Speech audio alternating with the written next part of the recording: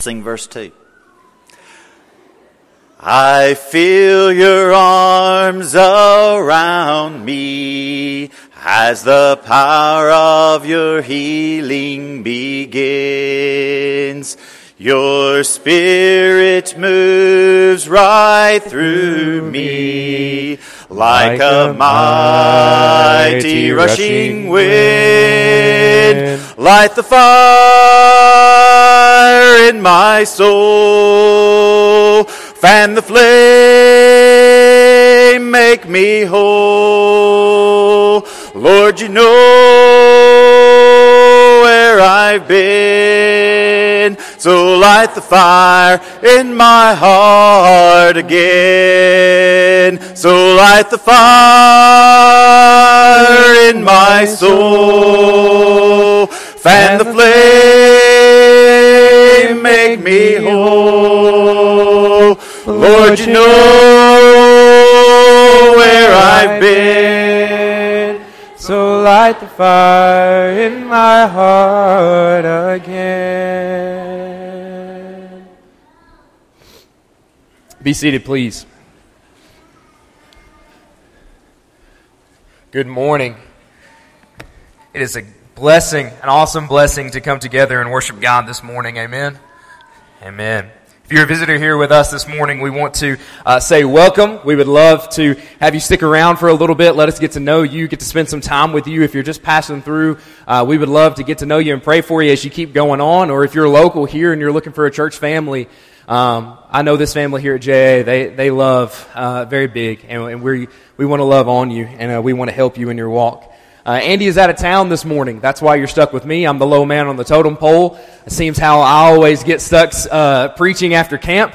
But I'm very thankful to have this opportunity. I'm really appreciative of that. Andy this week is at his own week of camp.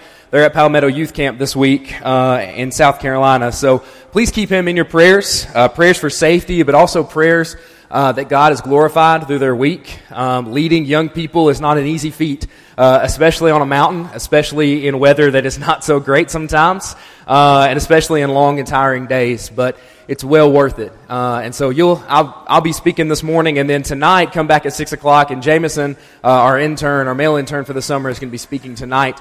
And let me tell you, these interns that we've got this year are fantastic. They have impressed me so much in these past 3 weeks. I know you'll be blessed by him tonight. But I'm excited to speak with you this morning, and while the title is very Short Mountain-ish, it might be a little deceiving. I don't know if I'll spend too much time talking about Short Mountain, but I think it is interesting, kind of the correlation and how this lesson kind of laid out. Have you ever heard of the theme? Let's see if this works. Awesome. Have you ever heard of the idea or the concept of thin places? Thin places. It was something that was kind of introduced to me. I heard a preacher one time talk about it, and it really intrigued me. So I started doing some more research about this idea of thin places. And it dates all the way back to the 5th century, and it was kind of an early Christian belief that was held with Celtic Christians, these early Irish Christians. And it's the idea that they believed that there were these physical places of such extreme beauty or of religious significance where the boundary between heaven and earth becomes thin. There's a presence that is felt there. There is some kind of emotional connection that is felt with God in places like this. It's the idea, and that's where this kind of word, thin places, comes from. It seems to me more accurately as I've researched this topic and I've researched this concept that what these Christians were describing was not really any connection with an actual physical place, but more a heightened intimacy with God, right? This feeling of a heightened intimacy with our Lord and our Savior. What is intimacy? Intimacy is necessary for any successful relationship. It's a sense of closeness, of emotional connection, of vulnerability. It's a time that all the walls come down. The truth about who we truly are comes out. It involves a deep understanding, acceptance of each other's thoughts, feelings, and experiences. Most likely, these Christians were describing a place where they felt this with God. However, most often when we experience that feeling, it's often tied with an experience. in a physical place or some kind of place, right? For oftentimes the places that I've experienced, these thin places or this idea of this heightened intimacy with God, so much was the church camps, the retreats, the late night devotionals, the late night cabin conversations, the 2 or 3 a.m. dorm room conversations that I had with good friends at Freed-Hardeman. Maybe you have had those moments. Maybe you've come to a week of camp. Maybe you remember back when you went to youth retreats and late night devotionals and maybe a very convicting worship service. It's when you feel that rush, that excitement, that conviction of spirituality. It's a place where the distance between God and man seems almost minuscule. More often than not, we've maybe heard them described as mountaintop experiences. Right? Maybe you've heard the analogy of the mountains and valleys, the highs and lows of life, right? The mountains being the high points, these thin places, what we would so often describe them, this idea of I'm at the peak of where I am spiritually. I've spent a week surrounded by great Christians who've really encouraged me and filled my cup, and I feel really connected with God. But then you have valleys, these low points, these places where maybe I don't feel as connected with God. I'm distant. I'm underneath the canopy. It's a dark place. The road is long. The road is tough. And oftentimes we view these mountaintop experiences as things that prepare us for the valleys that are going to come, right? That analogy is so often used. This past week, the teens and I went to Short Mountain Bible Camp. And for me, that place is a physical and a spiritual mountaintop experience for me and for so many students. Every major spiritual development in my life stems from an experience that I had on that mountain. And I know I speak for several of my teens and several of the people that I grew up with going to camp, that place was a place where I really grew spiritually almost every time I went. When we think of these mountaintop experiences, that's the image that I have. These moments of beauty, these great moments that are going to prepare me for what is coming next, those thin places in our lives. But when we look in Scripture, when we look at how mountaintop experiences are described within the words of Scripture, within the Old and the New Testament, we see some moments like that. We see some moments where people ascend and they have this moment that prepares them for what's coming next. But oftentimes, these mountaintop experiences are very stressful and high anxiety climaxes of life. They're high points of conflict. In fact, they are painful and stressful. It's anything but a thin place for a lot of the people within Scripture that experience these moments. It's a moment that we maybe feel so far away from God. And this morning, we're going to look at an account where it seems like the mountaintop experience isn't so beautiful. Rather, it's stressful and it's painful. If you have your Bibles with you this morning, turn over with me to Luke chapter 22. Luke chapter 22. If you don't have a copy of God's Word, there's a copy in the back of the pew in front of you, the little black book there. And if you'll turn over, that starts on page 882 in the black book in the pew back in front of you. But in Luke chapter 22, we're going to read verses 39 through 46. And to kind of give you a little bit of a context here, if you've grown up in the church, if you're familiar with this section of Scripture, you probably automatically know within the first few words of where we are. But this is towards the end of Jesus' ministry.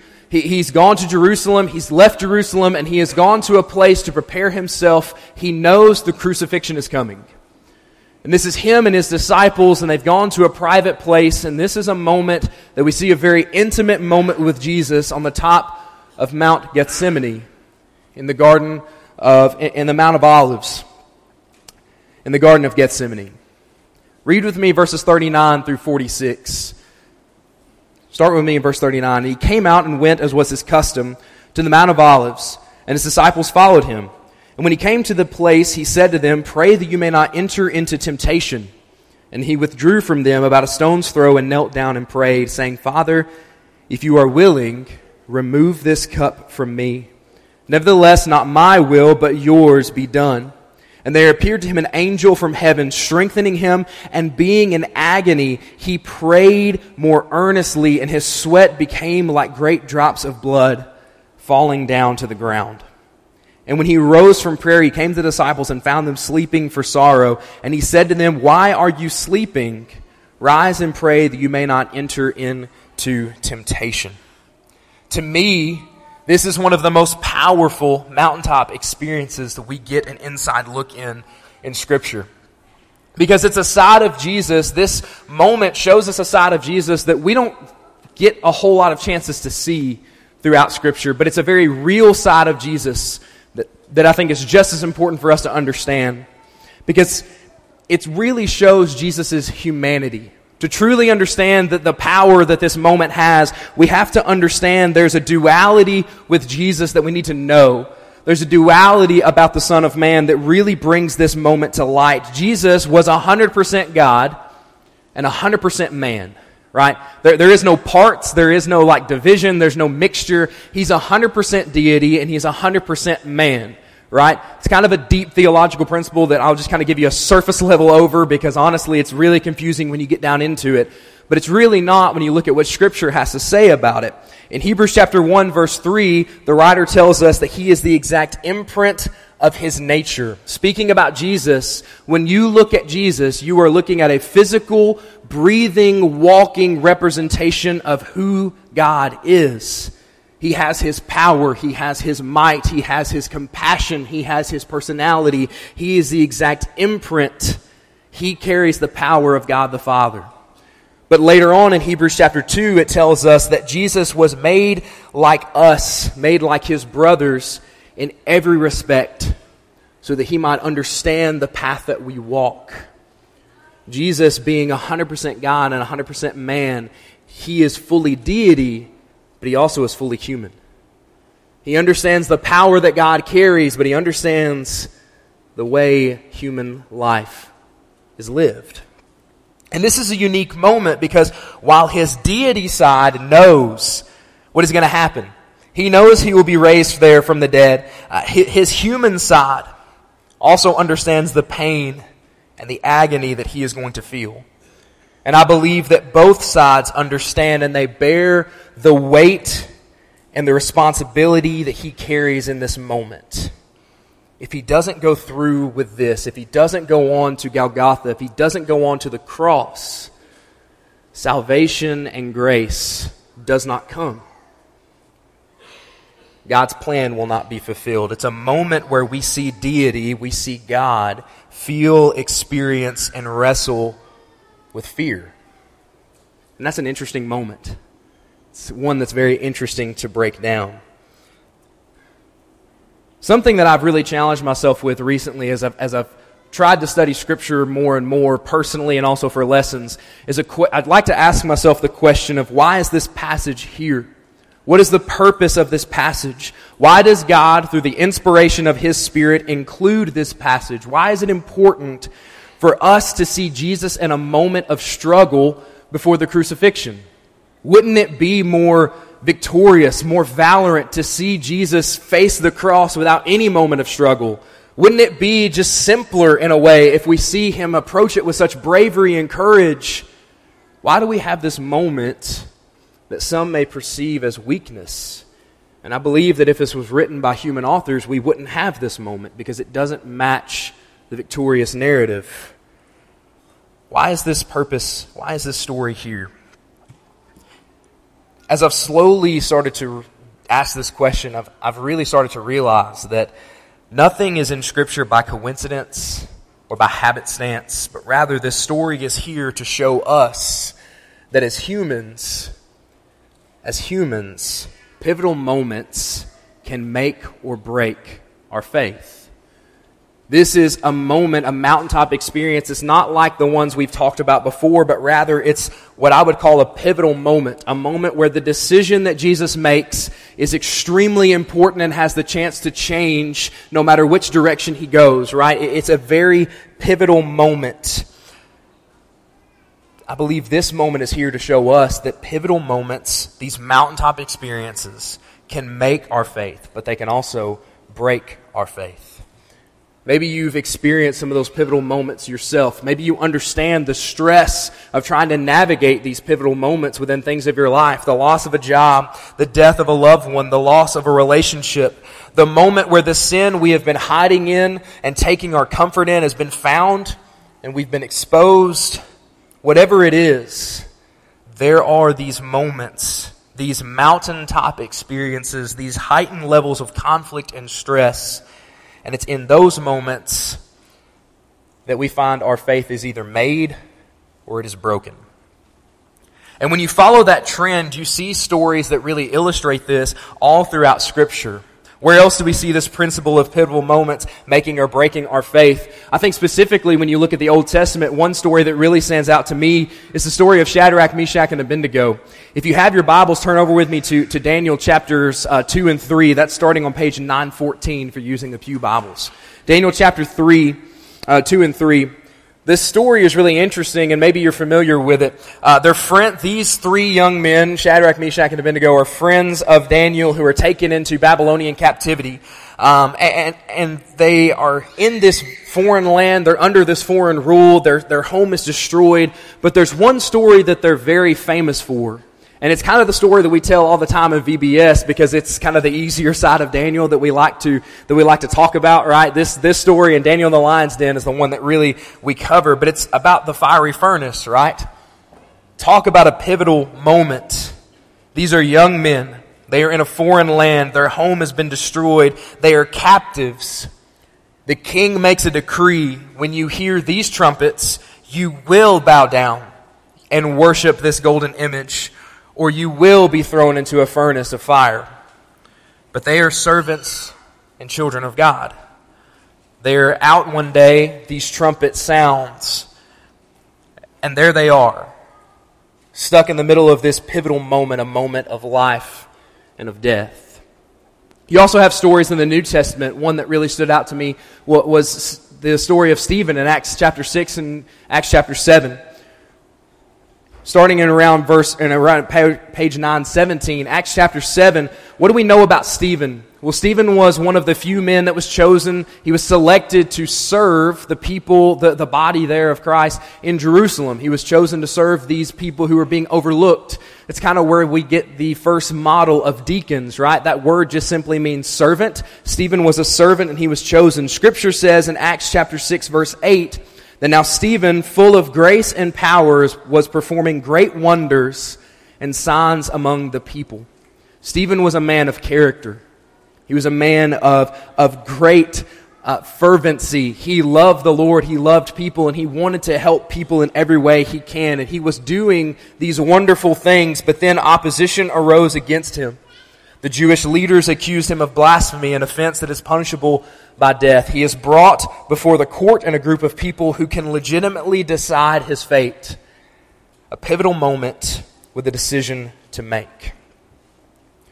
What do these stories have in common? What is the story of Shadrach, Meshach, and Abednego, and Stephen in Acts chapter 7, and Jesus on the Mount of Olives? What do these stories have in common? What's the connection? All three are faced with incredibly pivotal moments. A moment of life and death, a moment that makes or breaks faith, but all three respond the same way. All three respond with great similarity. Look back with me in Daniel chapter 3, verses 16 through 18. Daniel chapter 3, verses 16 through 18. This is the moment after that these men were caught not bowing down. I want you to imagine that scene. You were in the middle of Babylon. The trumpet sounds, and everyone around you, hundreds of people in the street, all immediately hit their knees and they bow. And looking out, there are three young men standing in a crowd of hundreds. There was no way to hide this decision. There was no way to hide their act of faith. This was an all or nothing moment. They were brought before the king Nebuchadnezzar, and he starts interviewing them and asking, well, why are you not doing this? Why are you not listening to this decree? And this is their response. And listen to the boldness that is in these three young men and their faithfulness in God in this response. Look at me in verse 16. Shadrach, Meshach, and Abednego replied to the king, Nebuchadnezzar, we don't need to give you an answer to this question. If the God we serve exists, then he can rescue us from the furnace of blazing fire, and he can rescue us from the power of you, the king. But even if he does not rescue us, we want you as king to know that we will not serve your gods or worship the golden statue that you have set up. What faith, what boldness. Stephen in Acts chapter 7, He's brought before this court, and there's one question that starts this whole dialogue. It's the first question that really happens in Acts chapter 7. He's standing before the high Jewish council, most likely some of the same members who put Jesus to death just a few months before this. And they ask him about his charge of blasphemy. He says, "Are these things true?" And Stephen's faced with a moment. He could say, "Well, I don't really want to cause anything. No, of course this isn't true. Of course I'm not trying to cause anything. And if I can just get out of this, I promise I won't cause any more trouble." But what does Stephen do? I wish we had time to read this whole chapter, but Stephen launches into a sermon all about how Jesus is greater than Moses, the patriarch of the Jewish faith, and how these people are grieving God and the Holy Spirit because they are missing the supremacy of Jesus. And he's stoned for his actions. We know Shadrach, Meshach, and Abednego are rescued, but for Stephen, sadly, he's not. He sees Jesus at the right hand of God while he's being stoned. He gets his reward, but there was no physical salvation for Stephen. Luke chapter 22, verse 42, one of the most powerful verses to me in all of Scripture. It shows the complete submissiveness of our Lord. Jesus says, "Father, if you are willing, take this cup away from me. Nevertheless, not my will, but yours be done." What leads all of these characters to tackle this mountain, their mountaintop, with such faith? What leads these men to do this? Because none of these responses were in-the-moment responses. Not a single one of these people just decided they would face death that morning. These are not normal responses when it comes to these types of situations they are facing. What allowed these men to, in the face of death, to accept it with joy for the Lord? What was the difference maker? Their valleys prepared them for the mountaintops. When I was talking about this lesson with Andy, we both kind of thought it was really interesting how sometimes there are moments where the mountaintops prepare you for the valleys, but more often than not, the hard times in life, the valleys, prepare you so much more for the heightened moments of faithfulness. When we recognize God's faithfulness in the low points, it prepares us to be more faithful in the high points. And I think these three stories really illustrate that, because before Shadrach, Meshach, and Abednego ever saw God in the furnace, before they ever saw the fourth man in the fiery furnace, they saw God in the palace. It's a miracle that these four men, Daniel included, were selected to be a part of the young men that were brought into the temple.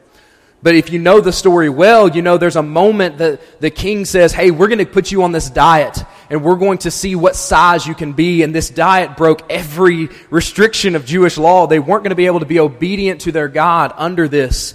And so Daniel and these three men, they speak up and say, "King, we cannot do this. But if you'll feed us water and vegetables, we'll beat every other candidate in this program." And guess what happens? The time comes, and Daniel and these three boys, look better and stronger than all of the other candidates who had partaken in the king's diet. Later on, Nebuchadnezzar is plagued with a dream, and no one can give him the interpretation, and the only ones who can is Daniel and Shadrach, Meshach, and Abednego, because God reveals it to them. Isn't it interesting how they recognize God being faithful in the little moments? It was clear to them that God was with them in all of these moments, so they believed He would be faithful to them in the big moments. Before Stephen saw Jesus at his stoning, he saw God changing lives and the people that he was ministering to. Acts chapter 6 says that Stephen was making an impact on the people around him. He was seeing God working in the lives of people around him, and he believed that was a cause worth dying for. He believed that was a God worth speaking up for, even if it meant costing him his life. He saw the evidence of God's faithfulness, even when it maybe didn't mean blessings for him, but he knew blessings for others would be brought. Before Jesus ever died at the cross, he died to himself in the Garden of Gethsemane. In Luke chapter 22, verse 42, there is no better statement that shows that God's will was more important to Jesus than his self-preservation. There was nothing going to get in the way of Jesus fulfilling his Father's plan. In other words, they saw God's faithfulness in the small things, so they trusted Him with the big things. Because they saw God's faithfulness in their lives before, they were able to choose His faithfulness in their pivotal moments, and they were truly convinced that following God, that God was worth following even if there weren't any blessings. Nothing could take that away from them. Nothing could take their faithfulness and their belief and the goodness that they had seen in God, even if there was no blessings to follow. What's the lesson for us? What's the connection? What do these stories teach us? If you have your Bibles, turn over me to Luke chapter 9. Luke chapter 9, that starts on page 867 if you're using one of the Pew Bibles. Luke chapter 9. And it's in this passage that Jesus gives, in my opinion, one of the most challenging passages in all of Scripture. Read with me starting in Luke chapter 9, verse 23 through 25. And he said to them all, "If anyone wants to follow after me, let him deny himself, take up his cross daily, and follow me. For whoever wants to save his life will lose it, but whoever loses his life because of me will save it. For what does it benefit someone if he gains the whole world yet forfeits himself?" You have choices every day.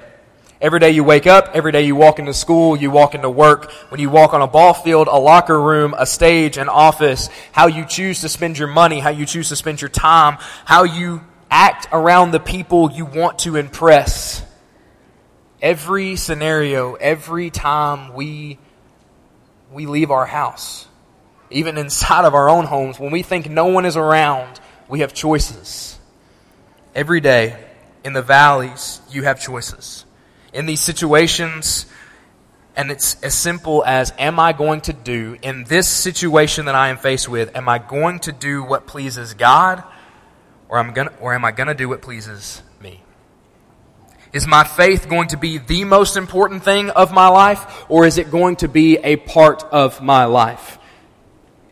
Am I willing to deny myself in this small moment so that maybe later on, when a bigger moment comes, I have more faith then? Am I willing to die to myself daily so that I live for Christ, no matter the cost, even if it costs me something? Am I doing this daily? This is a question that I really challenge myself with. In the simple things, am I doing this daily? Am I doing that in the valleys? Am I seeking and looking for God's faithfulness in my life in the small things so that I can be faithful in the big things? Because if I'm not doing this in the valley, then when I have to choose on a mountaintop, I will fail every time. When I thought about this lesson and I thought about my life, I've lost so many smaller battles that I would have no hope in larger battles. This sermon is just as much for me as it is for anyone else in here. I recognize I can do better in choosing God in the small things of my life as well as the big things.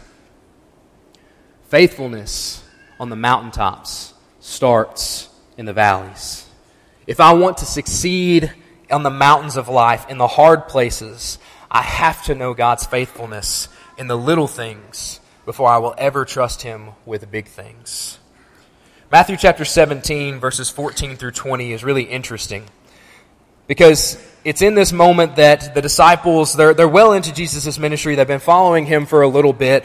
They've been seeing these works that are happening, and they've been seeing this progress, but it's in this moment they get discouraged because there's a moment where a man came up to them, kneeling before them, and he's praying, and he says, "Lord, have mercy on my son, for he is an epileptic, and he suffers terribly, for he often falls into fire and often in water.